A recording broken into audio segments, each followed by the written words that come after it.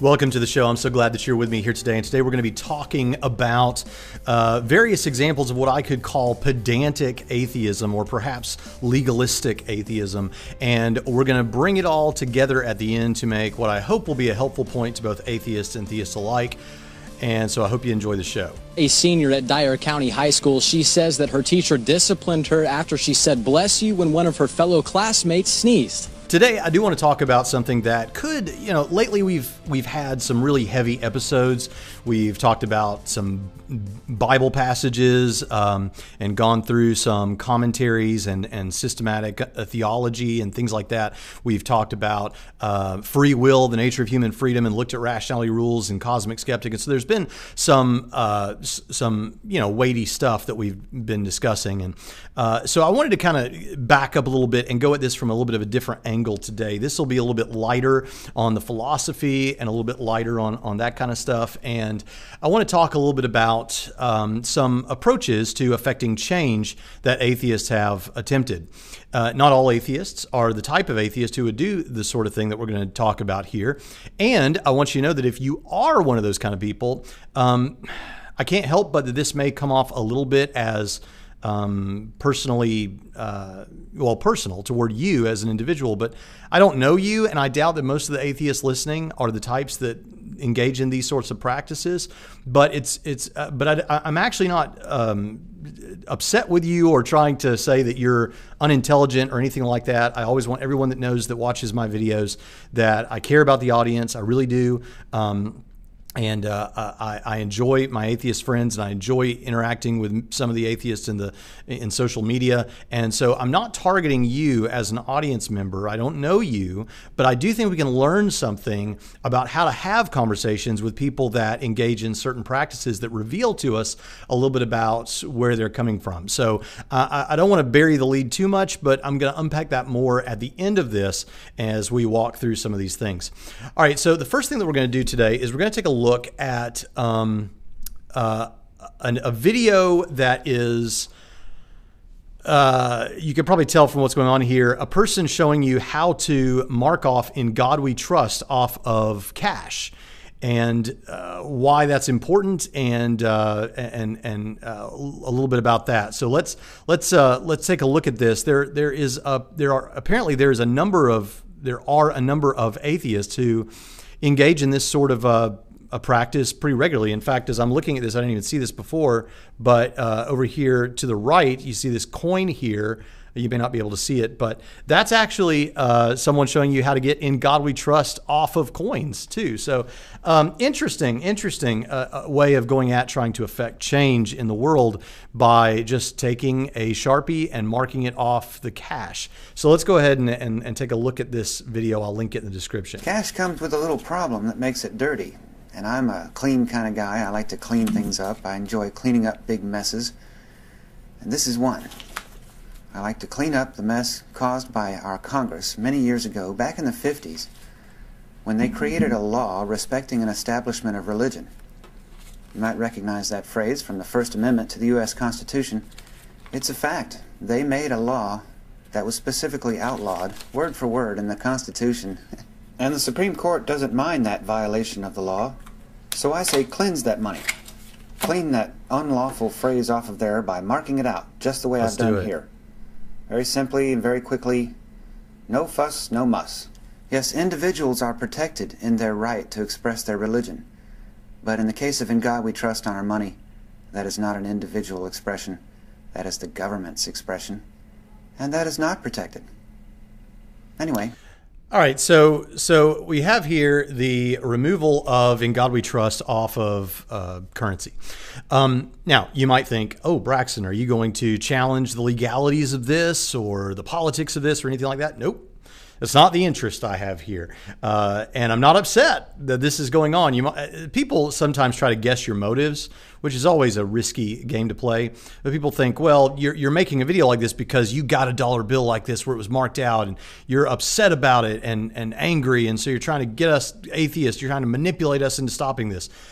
No, have at it. I've heard some atheists say that they deal in, maybe in the comments sections of this video, but at least one atheist I saw, he said he works at a place where he deals with a lot of cash, and he spends part of every day doing this. I mean, it's a part of his way of protesting, and is to mark this off of here. And I heard Seth Andrews and Matt Dillahunty in another video that we're going to look at in just a minute, not about this issue, but in that same video, they discussed this sort of thing. And Dillahunty, I think, said something like that. He doesn't personally do it, but hey, if it affects one person, then that's great. But this is an interesting thing. I mean, a person who, what does it tell us about someone who would take a whole day, or spend a good deal of time, or just make it a regular practice to do something like this? Whether or not it's effective or not, it tells me that we're talking about a person who feels strongly enough about their position that they're willing to spend this much time, not even writing out their own message, but just removing a message in God we trust. Let's move on and see the next thing that we're going to take a look at. This is from a video called A Skeptical Christmas with Seth Andrews and Matt Dillahunty. By the way, here lately I've had, I think, 2 recent videos with Matt Dillahunty. And I'm not trying to go out and look for Matt Dillahunty videos. It's just that of YouTube atheists that are out there, a lot of the stuff that he talks about is the stuff that kind of interests me to get the atheist perspective on. And so he shows up a lot. But here they are talking about Bibles in hotel rooms, Gideon's Bibles in hotel rooms. Here's what Dillahunty has to say. Jeff D had suggested on an episode of The Nonprofits that people play hide the Bible. And so if I go into a hotel room, and I'm thinking about it, I don't do this every time, all the time, but if I find a Bible, it's usually there's a Gideon Bible in the nightstand or whatever, we hide it. And there were people that would actually email Nonprofits and say, we went into the hotel room and we were looking for the Bible and we couldn't find it, and we found where somebody hid it. Oh, really? And you're not defacing property. It's clever. It's kind of funny. I mean, I get that. Well, and technically, the Gideons leave them there for you. And you could, any Bible that you find in a hotel that's placed by the Gideons, it's perfectly acceptable to actually just take it. They will come around and replace it. This is their way of getting Bibles into people's hands. This is like a long version of Chick Tracts that they just leave for. Has anyone ever in a hotel room actually ever read the Bible? I always say the Book of Mormon because Marriott properties are owned by a Mormon, and he includes which was a surprise to me, right? We were staying in a Marriott property, and I was like, the Book of Mormon. Okay, so this one's very interesting to me. In fact, this video was the impetus for me making this video.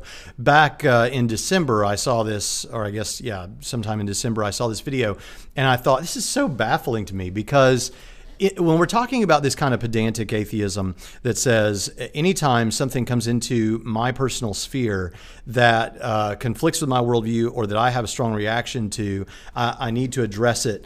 There are Christians that way too, by the way. In fact, I originally was going to title this episode legalistic atheism, because within Christianity we have this idea of legalism, which we could talk about theological, legalistic according to law and stuff like that. But what legalism has come to mean in churches today is when you have certain kinds of Christians who it's about don't do this. It's a list of don'ts. So we never go see R-rated movies. And then, of course, The Passion of the Christ comes out, and it's R-rated, and nobody knows what to do. Am I allowed to go see it? I thought I wasn't allowed to go see R-rated movies, right? This legalism that as long as you don't do X, you're right with God, which can be helpful in any worldview. Making a list of don'ts is not intrinsically a negative thing. I mean, you have to do that sometimes to make progress. And in terms of Christianity, there are some don'ts for us that we try to practice that help us develop in our process of, in our minds, becoming more and more like what Christ wants us to be, right? But there is this legalism that says things like, don't ever go see an R-rated movie, don't ever listen to secular music, except for the Beatles and Elvis, because, I mean, come on, right? So these kinds of things are very interesting. This legalism that emerges, and the thing that we find objectionable about it is, first of all, it doesn't deal with the heart issue. It doesn't deal with the bigger issues. It tries to protect one from the world, basically. And in atheism, you get this kind of legalism as well. Not with everybody, and maybe not even with the majority, but with certain individuals, you get this legalism that says, if anything comes into my sphere, just like with the legalistic Christian, if anything culturally comes into my sphere that conflicts at all or is not consistent with or comfortable with my worldview, then I'm going to address it. I've got to confront it, and I can't stand for it. I've got to do something. I get that. We should have conversations about those things, and I have no problem with things like peaceful protest. But let's think about this issue with the Gideon's Bible.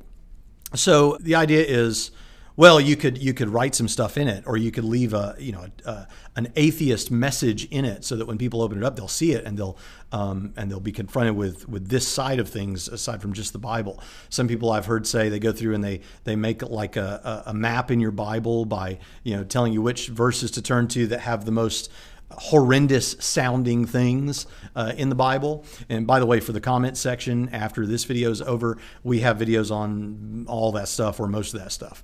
But they'll make a map for that in the Bible. What Dillahunty is saying is, don't do any of that. I mean, you could take the Bible home. I mean, the Gideons want you to have it, but instead hide the Bible in the room. Now, I think this is a very interesting concept that I'm actually in favor of. And I'll tell you why. It completely works against what the atheist wishes to accomplish here. So I imagine people in the hotel room, atheist is in the hotel room, I'm going to hide this Bible. So they hide it. And the Gideons come along, and they don't see the Bible in the hotel room. It's not like they know it's there, so they're not going to replace it, because it's still in the hotel room technically, because they've got a Bible radar where they know it's still in the hotel room. So we're not going to replace it, but no, they're going to replace it. If they don't see it, they're going to have it replaced. So then you hide that one. Okay, then we put another one there. We replace that one. So that at the end of this chain, every drawer, every refrigerator, everything that someone opens in the room, a Bible's going to fall out. That person is surely going to think that God is trying to send them a message or something, right? So I'm not sure how this helps your cause. I really don't see it there. But the very idea, this company that owns a hotel chooses to allow a Bible to be placed there. They're talking about the Book of Mormon being in some hotel rooms too. A few years ago, when I was working with the Southern Baptist Convention, I went ahead of the Southern Baptist Convention's annual meeting in Phoenix, Arizona, and I stayed in Scottsdale at a place that had the Book of Mormon and the Bible in the drawer. You know what I thought? I thought, this is really interesting, and I made sure it was okay, and I took the Book of Mormon. Not to prevent someone else from seeing it. I know it's going to get replaced, but because I didn't have a copy of the Book of Mormon and I wanted to have a copy. So if it's there to evangelize me, then okay, I'm open to being evangelized. I'm not afraid, and I'm not saying that many atheists are. I think some are. I'm not afraid of information. I'm not scared of the information being present in a room. Not for me, not for anyone else, because I'm happy for Christianity to compete in the marketplace of ideas, because I think that Christianity is gonna be perfectly fine there. I think it's gonna win the day. So I don't have a problem with that. I think Christianity is the most defensible worldview. So I'm fine with multiple messages being on offer. Someone recently asked me, why are you against profanity on your podcast, that you bleep things out? And why do you, when you see them, sometimes erase comments that have profanity in them? And I told them it's because when I'm dead and gone, perhaps this YouTube channel remains, and my daughters are going to read through this. And someone said, or even now my daughters could read through this, because my daughters are both on YouTube, and I want them to be okay reading, going to their dad's videos. And someone tried to give me this lecture about how you can't protect your kids from the world, and you can't protect your kids from foul language, and they're going to hear it anyway, and it's actually good for you, and blah blah blah. Yeah, that's fine. I'm not trying to insulate my kids from ever seeing foul language. I'm trying to send a message to my kids that in our family we are presenting you with, for your consideration, kids, we're presenting you with a way of life that is not the same as the way of life that you're going to get in the world. It's different in some important and meaningful ways. It's different in terms of decency as we understand it. It's different in terms of the language that we use, the way that we act, the things we engage in. Now, if you don't like that, that's fine. I'm not telling you how to raise your kids. And when my kids leave my house, like right now, both my kids are in public school. We used to homeschool them. Now they're in public school. And guess what? I know that they encounter language. I know that they encounter non-Christian and even anti-Christian rhetoric. I'm fine with that. I don't want to insulate my kids from that. I want them to understand that in our household, we present a certain way of life. We present certain values. And I want them then to compare the values that they encounter out in the world with the values illustrated at home. I want my kids my kids have heard more about atheistic arguments from me at this point than they ever will probably from kids at school, because I know those arguments better than the kids that they go to school with. So the bottom line is we're not afraid as Christians. We're not afraid of some Christians are, but the presence of information that we've got to hide it away somewhere. And I'm not saying that Dillahunty is either, but he is advocating for at least presenting the concept of hiding the Gideon Bible, which again is odd to me considering the fact that all you're going to end up doing is creating a hotel room that is chock full of Gideon Bibles. Hypothetically, I mean, how many atheists are going to stay in the same hotel room and engage in this practice? I'm just saying, if it were successful and taken to its logical conclusion, right, you got a hotel room chock full of Gideon Bibles. Very interesting. All right, but it does get to, there are certain people, and I know Dillahunty is not this person, but there are certain people that rather than engaging in that dialogue, or on top of engaging with that dialogue, the goal is actually to silence or remove the information so that it's not available. That brings us to the next thing, and I'm gonna play this clip from a local news station, and it gets a little more serious here, and then I want you to draw your own conclusions. And this is from several years ago. People sometimes say, well, are you going back and getting, comments from The Amazing Atheist or from other atheist advocates or news stories or whatever from 5-6 years ago or more? Because these things are still going on, and this is a great example of it. Maybe it's a better example of clearly articulating the problem than I can find right now. But these things are obviously still going on. Here we go. Says she was standing up for her religious beliefs in the classroom after breaking a class rule by saying, "Bless you," to another student. It's a story we received tips about online, and tonight we're learning more. WMC Action News 5's Michael Clark live with what he knows so far. Michael? Yeah, Ursula, Kendra Turner is a senior at Dyer County High School. She says that her teacher disciplined her after she said "bless you" when one of her fellow classmates sneezed. Turner feels her teacher was taking issue with her religion. When she stood up for herself, Turner says she was told to go to the administrator's office and later placed in-school suspension for the rest of that class period. Her pastor tells me students had just talked about how to stand up for their faith last week in church. There were several students that were talking about this particular faculty member there that was very demeaning to them in regards to their faith. A student sent me this picture. It shows a list. By the way, I want you to notice this is the list of things that allegedly that the teacher was saying you're not allowed to say in our classroom. Dumb, okay, that's fine. Boring, okay, that's fine. Stuff, all right, be more articulate. I don't know. Now, that's interesting, right? There are certain people in the atheist community that would not agree with that, right? Because I don't know is sometimes the most honest thing you can say. I agree. Other peer pressure, other peer expressions. I don't know. I need more information on that. Below "bless you" is "hang out," and then I can't read the rest of the list. But "bless you" right there in the middle. But I think it's interesting that "I don't know" is on there, so that if you really don't know, I don't know. Maybe they're saying you need to go do some more research. So you can address that "I don't know." I have sympathies with that too. Let's continue. List of words the student claims the teacher does not allow in the classroom. You can see "bless you" is on the list.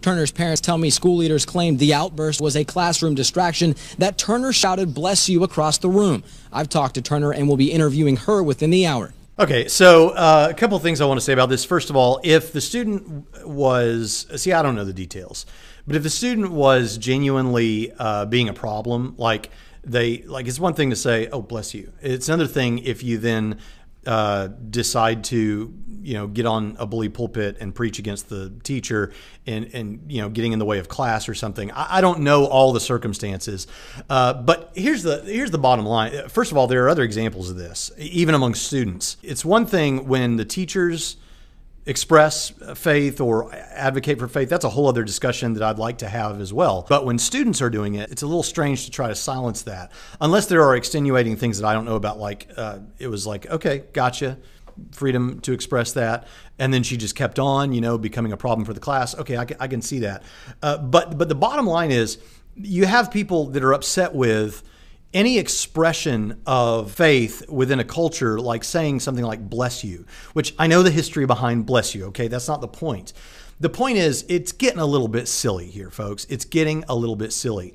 First of all, I think this too kind of works against what you're trying to accomplish if you're the person trying to get people to stop saying bless you, or at least in government institutions. The thing about it is, when you do that, what's going to happen is what has happened here, where the student is going to look like a martyr to the community. Now, I understand that the atheist would say, hold on a second, we're the ones who are marginalized. We're the ones that don't have a voice. We're the minority, worldview, whether or not you consider yourself a worldview. Right, we're the ones who get discriminated against. Okay, but when something like this happens, what it starts to look like is that the Christian is being marginalized and the Christian is being persecuted. And guess what? That works. That backfires. That kind of works against you. And there are a lot of examples of atheists saying, "Look, I'm tired of this God bless you stuff, or bless you, or whatever." But it really does get a little bit silly. And the idea that we're going to change the culture at large by creating policies and change people's moral expressions and religious expressions, and change the culture so that people are more tolerant by changing laws and policies. I guess it's been a year or 2 years ago, whenever a Starbucks employee really messed up by getting onto two African-American guys, I think, because they weren't buying anything. They were just using the restroom, but they were waiting there to meet someone, if I'm remembering the story correctly. And so what happened? What was the thing that took place the next day? Well, we gotta close down these Starbucks and have a day of training about this and create new policies. No, you don't need to create new policies. I mean, that's fine. Do that if that makes you feel better. But no, what's going to happen is not more policies, more laws to try and fix all this and force people to act a certain way. No, let people be human. People should use some common sense. People should think like humans and think through things and think, okay, is this a place where I follow the letter of the law and act legalistically, or is this a place where, no, instead what I do is I try to be a human being to another person. These guys are waiting on someone. That's fine. They can use the bathroom. They can wait for their friend here. It doesn't matter that they're not, it's not the end of the world. They're not buying something. I mean, be a human being. Donald J. Johnson has a book called How to Talk to a Skeptic. And he talks about this very issue. At one point, he's talking about, and I'm going to mess the details up on this, but there was a girl who hit a home run in a baseball game or a softball game or something. And everybody was excited for her because, I don't know, maybe she was the runt of the team or something. Everyone was excited for her. Even the other team was excited for her. Everyone was so thrilled. And as she was bringing it home, she was, giving high fives to her teammates and even to the other teammates and stuff like that. When she got to the end, she got the home run, but then it was disqualified because there's a rule that you can't touch anybody else while you're running, your home run or something. And so this girl that everybody was cheering for, now, come on, okay, if it's some kind of major league game or something, okay, whatever. But we're talking about a little girl playing a softball game. Get over it, be a human being. Understand this problem with legalism is a big problem. And whether we're talking about policies that we're trying to create to shape a mindset in a community, or whether we're talking about someone saying bless you in class, we've got to be careful that we don't suck the humanity out of things. And so there's two things going on here at play. One is there an attempt to silence any talk of faith or expression of religion by students, and I don't think in general in a big way that's happening, but where it happens, it's kind of ridiculous, and it's not the way to have these. We shouldn't be afraid of having these kind of dialogues. And secondly, is this legalism that forgets that people are people, and we should not try to fix everything with more policies and laws. We should try to be human beings to one another. So that's another issue here. And so here's the thing. Most of the people that you're going to encounter are not the people that are engaging in this sort of thing. So here's a message to the Christians. So to the Christians that might be viewing a video like this, most of the people that you're encountering are not going to be these people, right? These are the atheist popularizers. Or agnostic in Bart Ehrman's case, whatever. But most of the people you're encountering are not these people. You know who else they're not going to be? The atheists that you're going to encounter? They're also not going to be this person. The person who wears this, I even have the file name, atheist t-shirt. The person who is very much like some, not all, atheist YouTube type people in the comments section. These are not the people that most of you are going to encounter doing apologetics or doing evangelism in your day-to-day lives. You know who you're going to encounter? Everyday people who don't have an axe to grind about this. They just genuinely have stopped believing in God for whatever reason, or they're experiencing doubt, or they're on the fence or something, and they're not, hey, debate me on this, and they're not, marking out in God we trust. So what about those kind of people that are doing those things? The people that are doing those things, those kinds of people, and you're in the audience, there are some like that who are viewing this video. I get that. And I'm not trying to be offensive toward you. In fact, I want to be sympathetic to something. This is a person who their atheism has become a part of their identity. I'm often told by atheists that atheism isn't anything more than a lack of belief in God, right? I just don't believe in God. I remain unconvinced of God, right? So I don't believe in God, and in that sense, I'm an atheist, but it's not that I'm saying God doesn't exist. I just lack a belief, and that's all it is. It's not a worldview. I've got a video on that, but it's not a worldview. It's not a statement about anything else.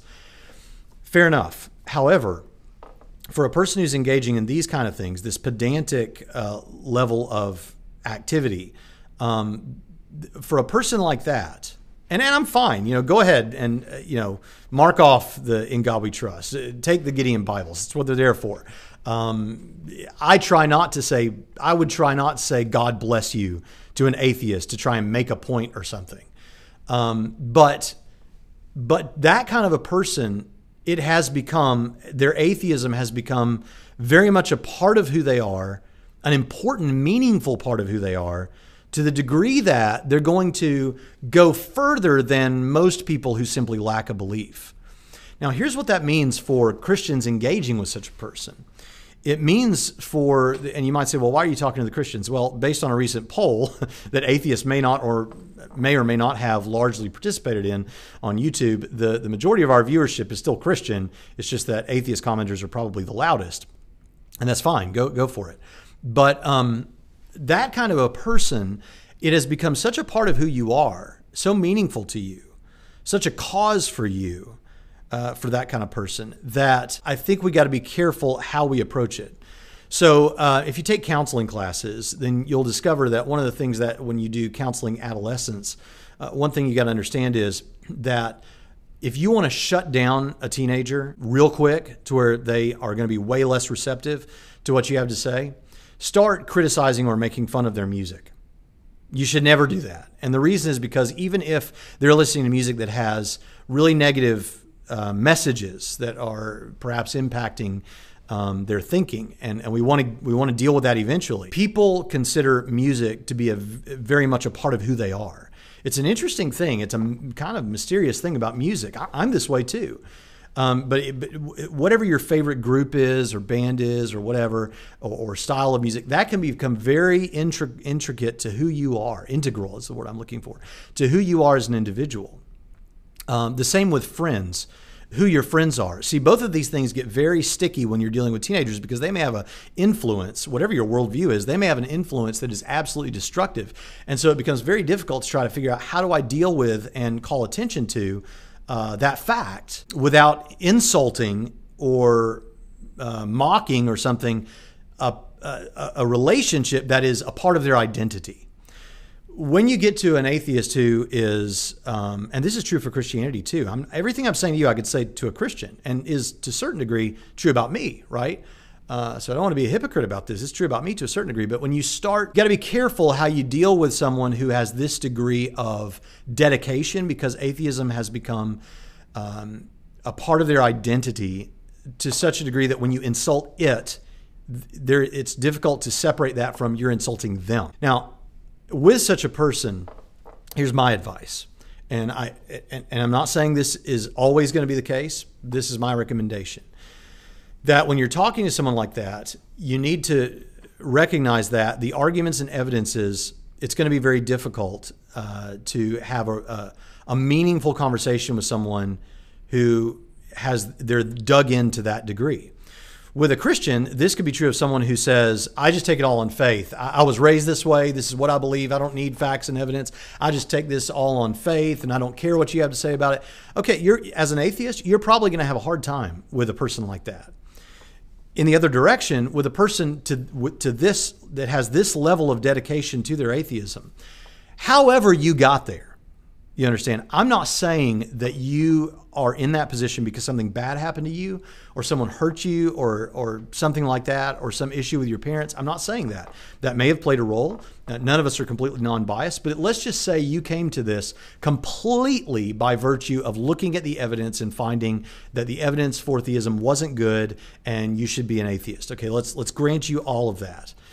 A person who has gotten to this level of dedication and has taken it on as a real important part of their identity, I'm not, that there's a level of being dug in there that I'm not sure arguing the evidence and stuff is going to be as helpful. I think we should be happy to present it, but my advice to Christians would be a good friend to that person, love them, and share the gospel with them in a loving, non-condescending way as much as you can. And over time, they're aware that you're open to talking about this. But this is a kind of person that I think there's something deeper happening here because it becomes something that is personal in a unique way. And it can be, they can take a lot of what you say personally. There are Christians that are that way, that they're going to take what you say personally. I have to struggle against that in the comments sections, frankly. Someone recently got upset with me. I have a longstanding rule. If you begin your comment with an insult, or you use foul language, especially toward Christians, okay, I'm going to assume you're not really wanting to have a meaningful conversation. And your comment may get deleted by me or one of the other admins. I just recently had someone who called me a wolf in sheep's clothing, which is particularly interesting because they're impugning my motives and they don't know my motives. And an atheist who I actually really like, and I think I'd pinned this person's comment because they were saying how, even though they disagree, they like that I try to be charitable and stuff, said, why did this guy's comment get deleted? He was trying to be polite. I mean, he was saying you're a wolf in sheep's clothing, but he was trying to say it in a polite way. It's like, well, okay, here's the thing. How you can say that, how that you can hold in one hand at the same time wolf in sheep's clothing and polite is very strange to me.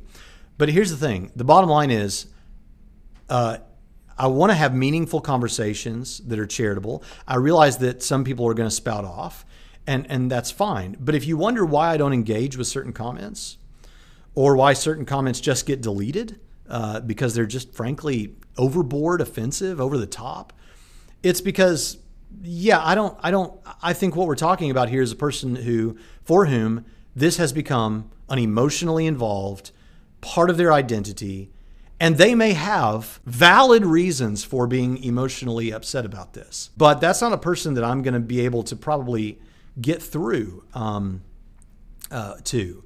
So I'm here. I'm happy to answer questions, but that's where we are with that sort of thing. Now, if you're the kind of atheist, to the atheist, I want to say, if you're the kind of atheist that is marking off In God We Trust and hiding the Gideon's Bibles, and you get bothered when people say bless you because it indicates an antiquated, part of the history of American culture, there's a part of me that struggles to identify because I'm not going through what you're going through, and perhaps if I was, I would feel the same way.